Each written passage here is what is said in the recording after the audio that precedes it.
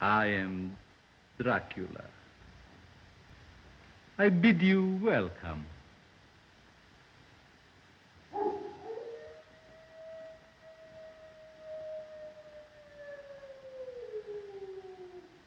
Listen to them. Children of the night. What music they make.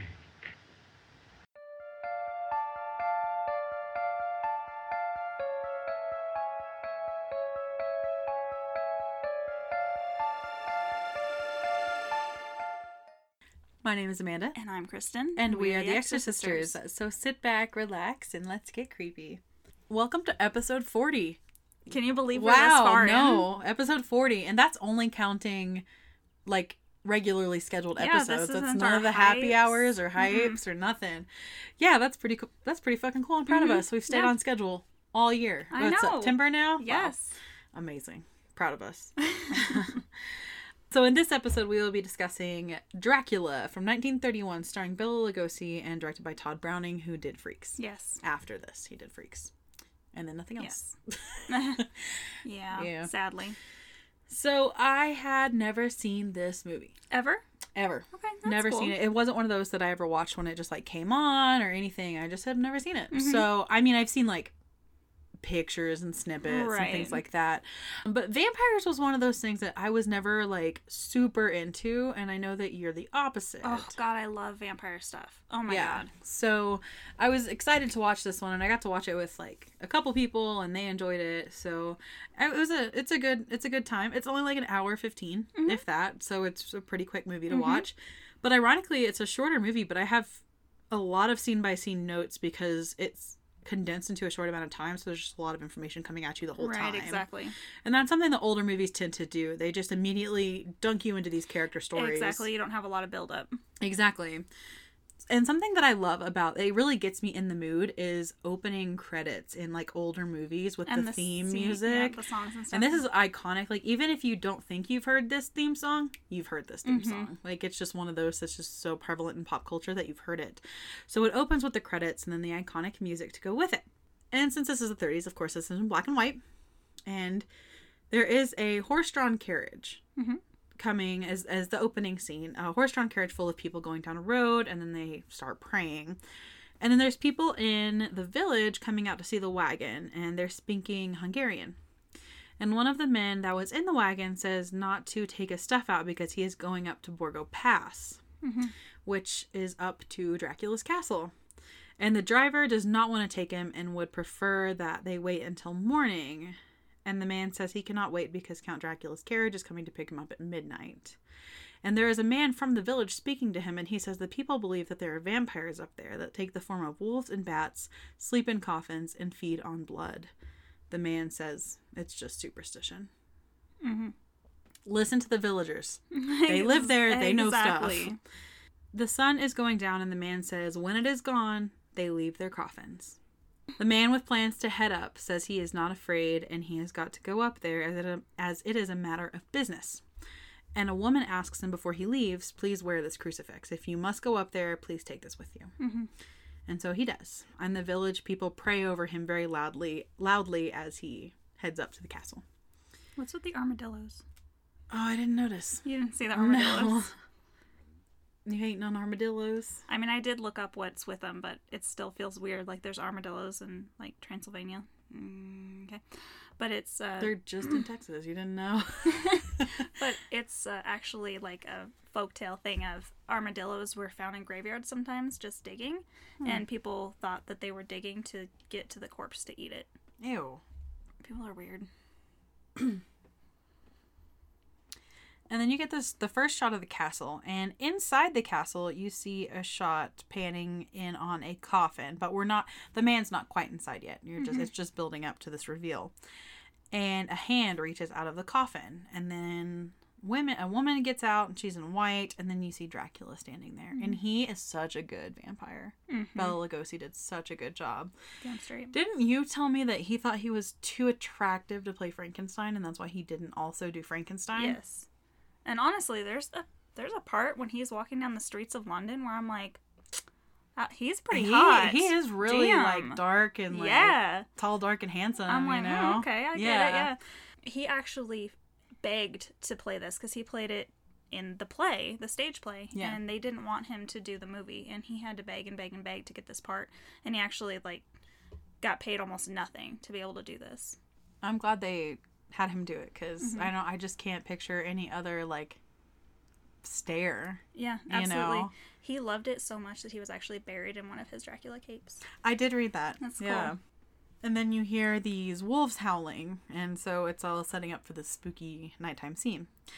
And the man's wagon makes it up the hill, and there is another carriage there waiting for him. And the man driving Dracula's coach is real spooky.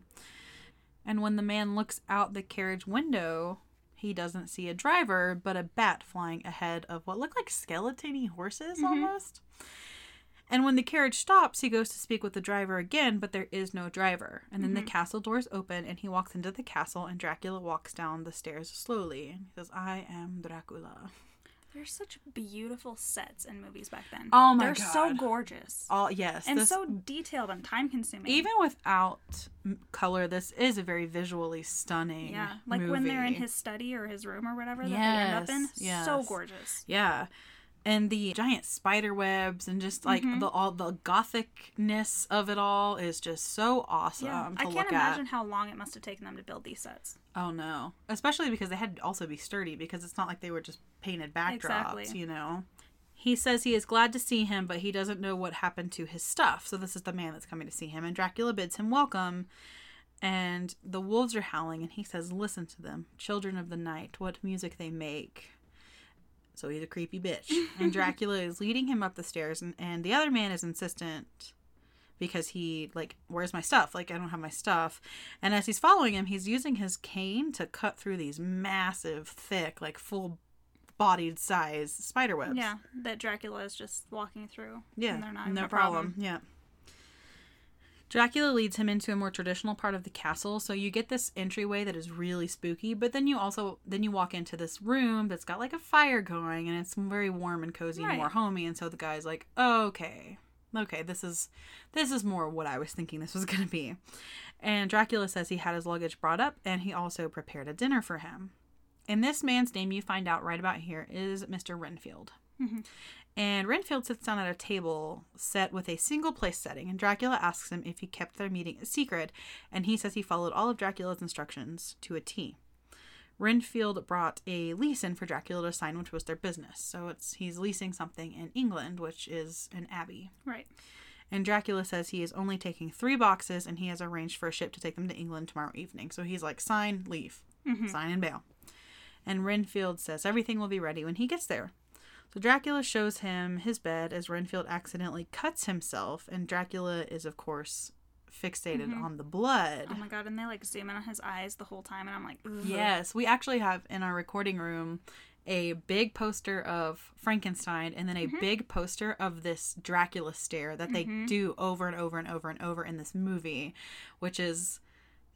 It's so creepy. Like, the big poster, I'm like, even though it's an old movie, and it's like, ugh.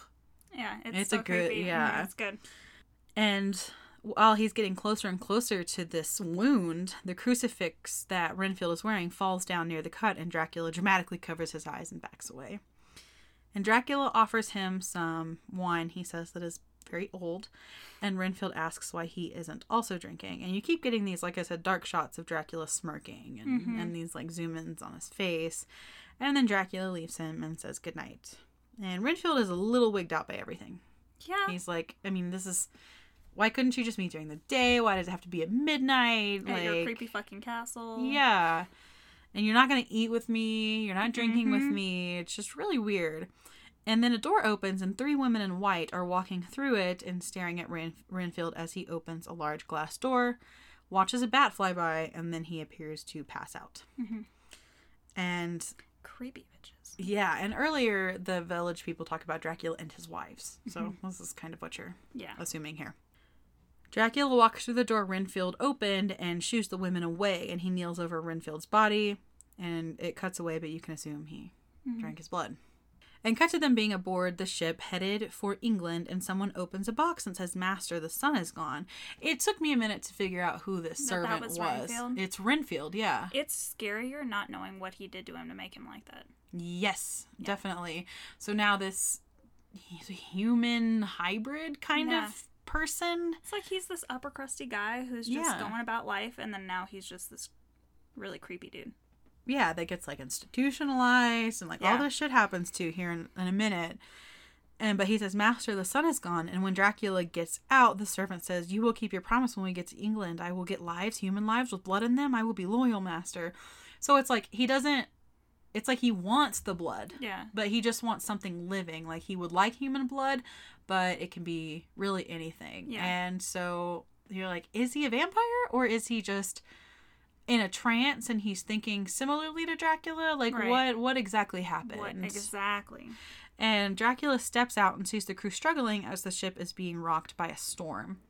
And then it cuts to the later. So you see this horrible storm, and then all of a sudden they're at dock or at harbor. And everyone's dead. And everyone is dead. That's the scariest part is, like, you don't know what he's doing. Everyone's just dead all of a sudden. What the fuck? Like, you can assume he ate them and threw them in the sea, but still, the fact that you're not seeing it is scarier. Yes, and there's like men, you don't really see them, but they're investigating the ship, and the servant saying to Dracula's box, "Master, we're here and we're safe." And the men investigating the ship hear Renfield laughing and see him when they open the hole. And they think he's gone crazy because he's just like laughing maniacally and like staring up at them. Scare the fuck out of me. And the film work here is so, I know it's been remastered, but it's so clear and good. It's not really grainy at all, and it was really well done. So those facial expressions you see, they're not murky at all. Like they're staring straight at you. Yeah, the remaster definitely looks like stuff we would see today. They did an amazing job. In black and white. And then it cuts to a newspaper article talking about the corpses found and the man they found that had a lust for blood now being in a sanatorium. So they think that this guy had something to do with all of that. But he's also real rambling and laughing crazy. Like, he looks, even if you don't think he has anything to do with the killings, he still looks and acts like he should be locked up. And then it cuts to London, and Dracula is walking around and meets a woman selling flowers in the street, and Dracula takes her as she screams. And he's so eerie, but so well dressed. And this is when was this when you were like, oh, he's hot? When he walks away, I'm like, damn. I'd be like, I'll be your wife. You can take me. All these flowers, you don't have to pay for anything. Fuck that mirror, bitch. Yeah. I got you. I won't even fight it. And cut to a theater. And Dracula has come to see an orchestra or a play or something like that. And he speaks to a stewardess. And he says, "And after you deliver the message, you shall remember nothing. Obey." So he's scary because he's a vampire, but also, like, this has set up vampire movies for the future. He also has some sort of influence over their minds. He's like a Jedi before that Jedi sort of thing. Right. And she goes up to a box and tells a man that he is wanted on the telephone. And then as he walks out, Dracula stops him and gets in his way. And it's Dr. Seward that owns the sanatorium. And he tells the doctor he just leased the Abbey. I think it's Carfax Abbey. I think so. That I just saw Carfax and I was like, Carfax? Like, that's not right, is it? But I think it is Carfax Abbey. That shares the grounds with the doctor's asylum. And Dracula meets his daughter, Mina.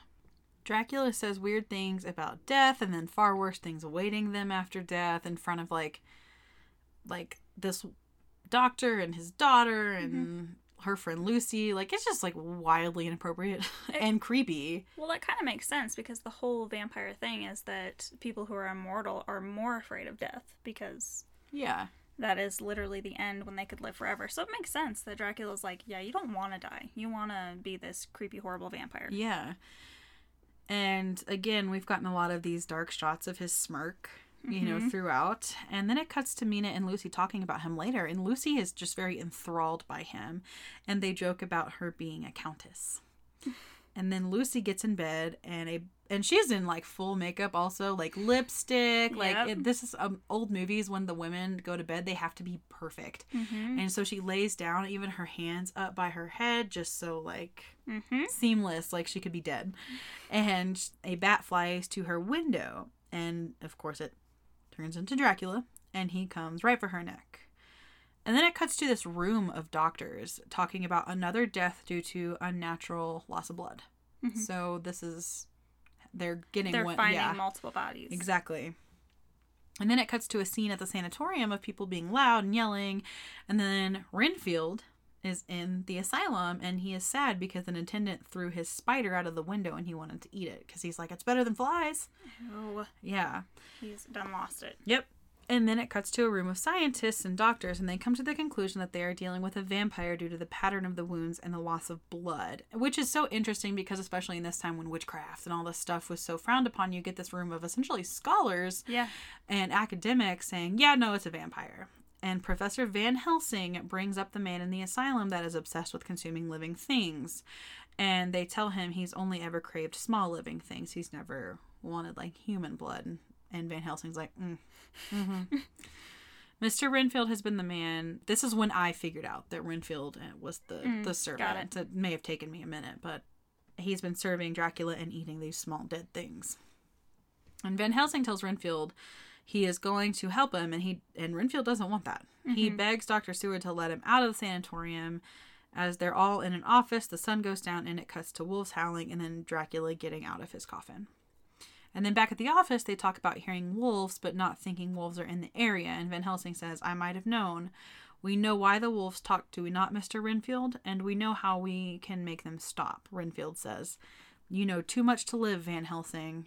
I'm warning you, Dr. Seward, if you don't send me away, you will have to answer for what happens to Mina. As a parent of this crazy person telling me I need to watch out for my daughter's safety, even if I thought that what they thought was real wasn't real, I would still be like, okay. Because it's like he also like lives attached to this asylum. Right. Like, so who knows, like somebody gets out and they don't like you for keeping them. That's just, I would not put my family in that situation. But then Van Helsing tells the doctor he was using wolfsbane to upset Renfield and that Renfield should be watched very closely because he reacted that way.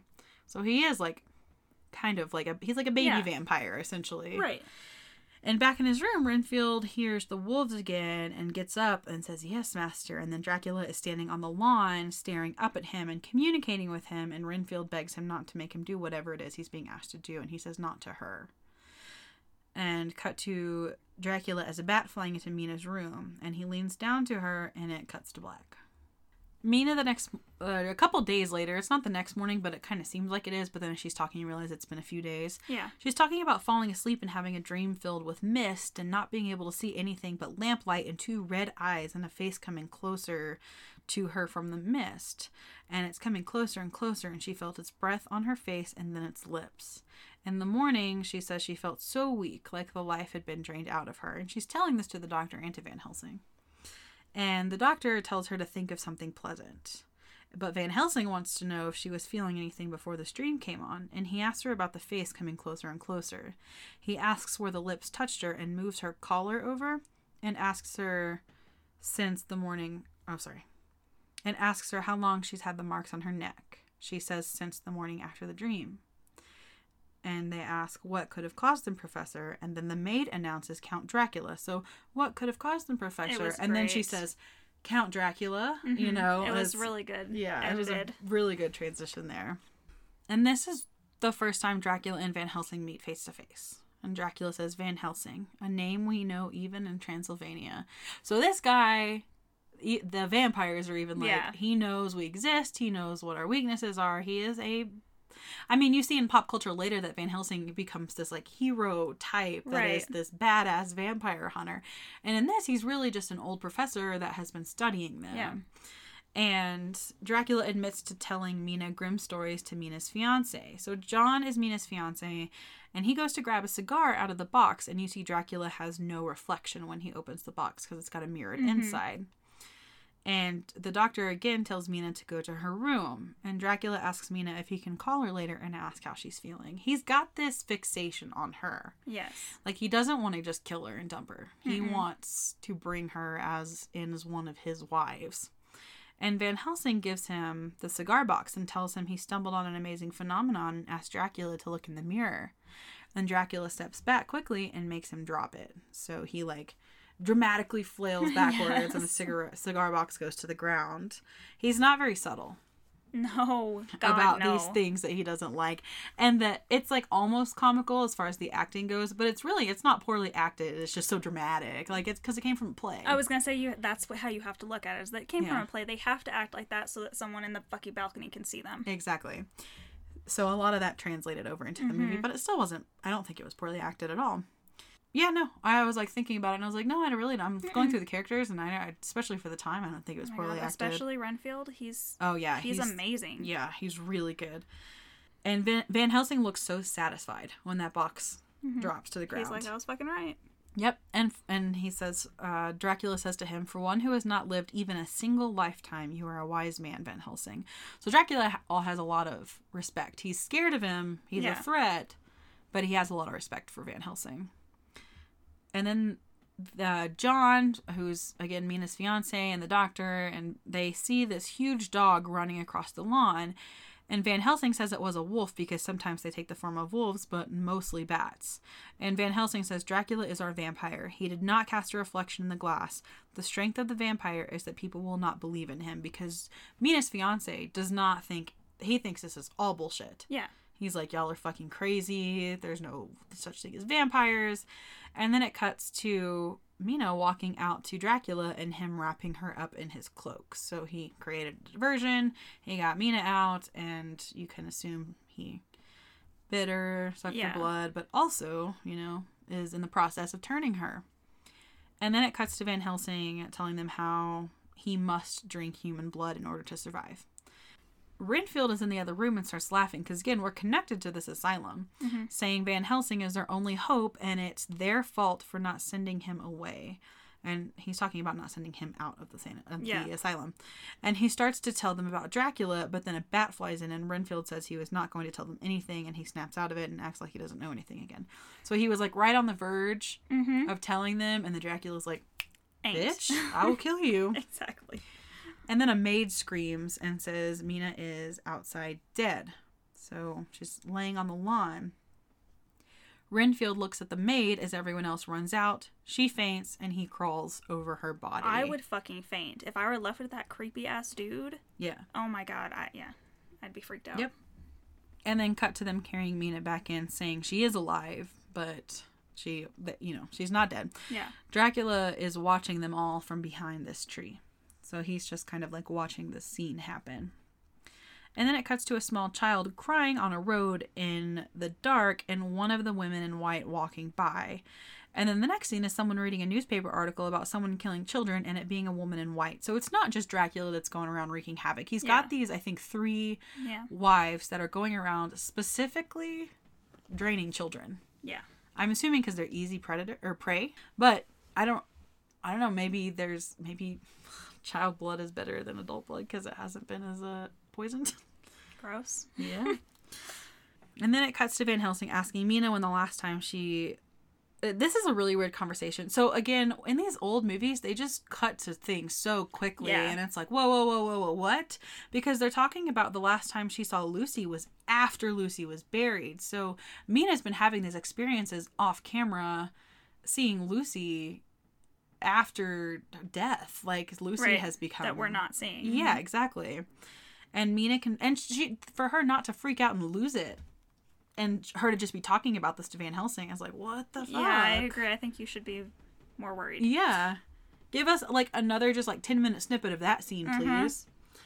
And Mina confirms the woman in white is Lucy. So now I think he's probably got 4, because I think Lucy would have made the 4th wife, because there were 3 back in Transylvania.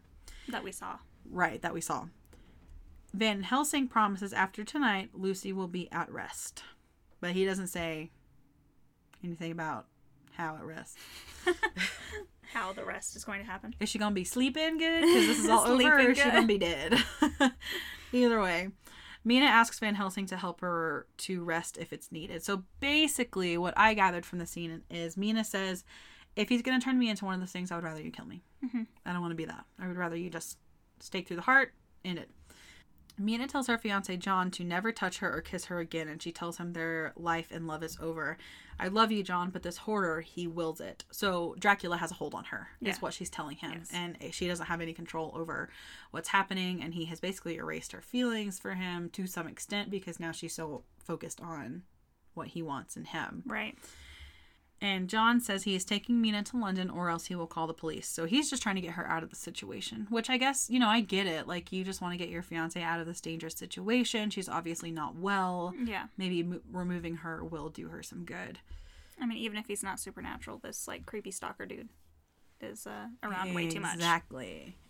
Van Helsing is really insistent that she doesn't leave because he has basically armed her bedroom with wolfsbane so she will be safe if Dracula comes. But that only works as an argument if the other person believes in vampires, you know? Yeah. He's like, okay, I'm taking her to fucking somewhere else. Like, I don't give a fuck what Right. roots or weeds or whatever you put in her fucking room. He tells the maid to make sure Mina wears a wolfbane necklace all night and doesn't take it off. Van Helsing does. So John basically loses this fight because even Mina's father is like, I'm her father. I know you love her, but I think it's best if she stays here and Van Helsing takes care of this. Right. And then it cuts to Dracula coming out of his coffin. And Van Helsing tells John, again, he's reinforcing he has spent his time studying all these strange fiends. You know, that's what he does for his whole life. Yeah. And Renfield walks in on them after you get a scene of a shadow moving, and he walks in while they are talking about driving a stake through Dracula's heart. Renfield says Dracula has promised him things if he helped make things happen for him. And then this orderly comes in to get Renfield and tells him the bars on Renfield's window have been bent, and then they immediately say Van Helsing. Van Helsing says Dracula's in the house. Ew. Yeah, I mean, again, it's like, yeah, this movie's not going to keep you up at night, but just, like, put yourself in that position. Something's going to get in, and it is supernatural, and there are only certain safeguards that you have against it. So Dracula calls to Van Helsing and tells him he should go back to his home country. Van Helsing says he would rather protect people, and Dracula tells him it's too late as his blood runs through her veins. So he has started the process of turning Mina into one of his wives, and that's why she is doing basically whatever his will is. And Van Helsing says they know how to save Mina's soul, if not her body.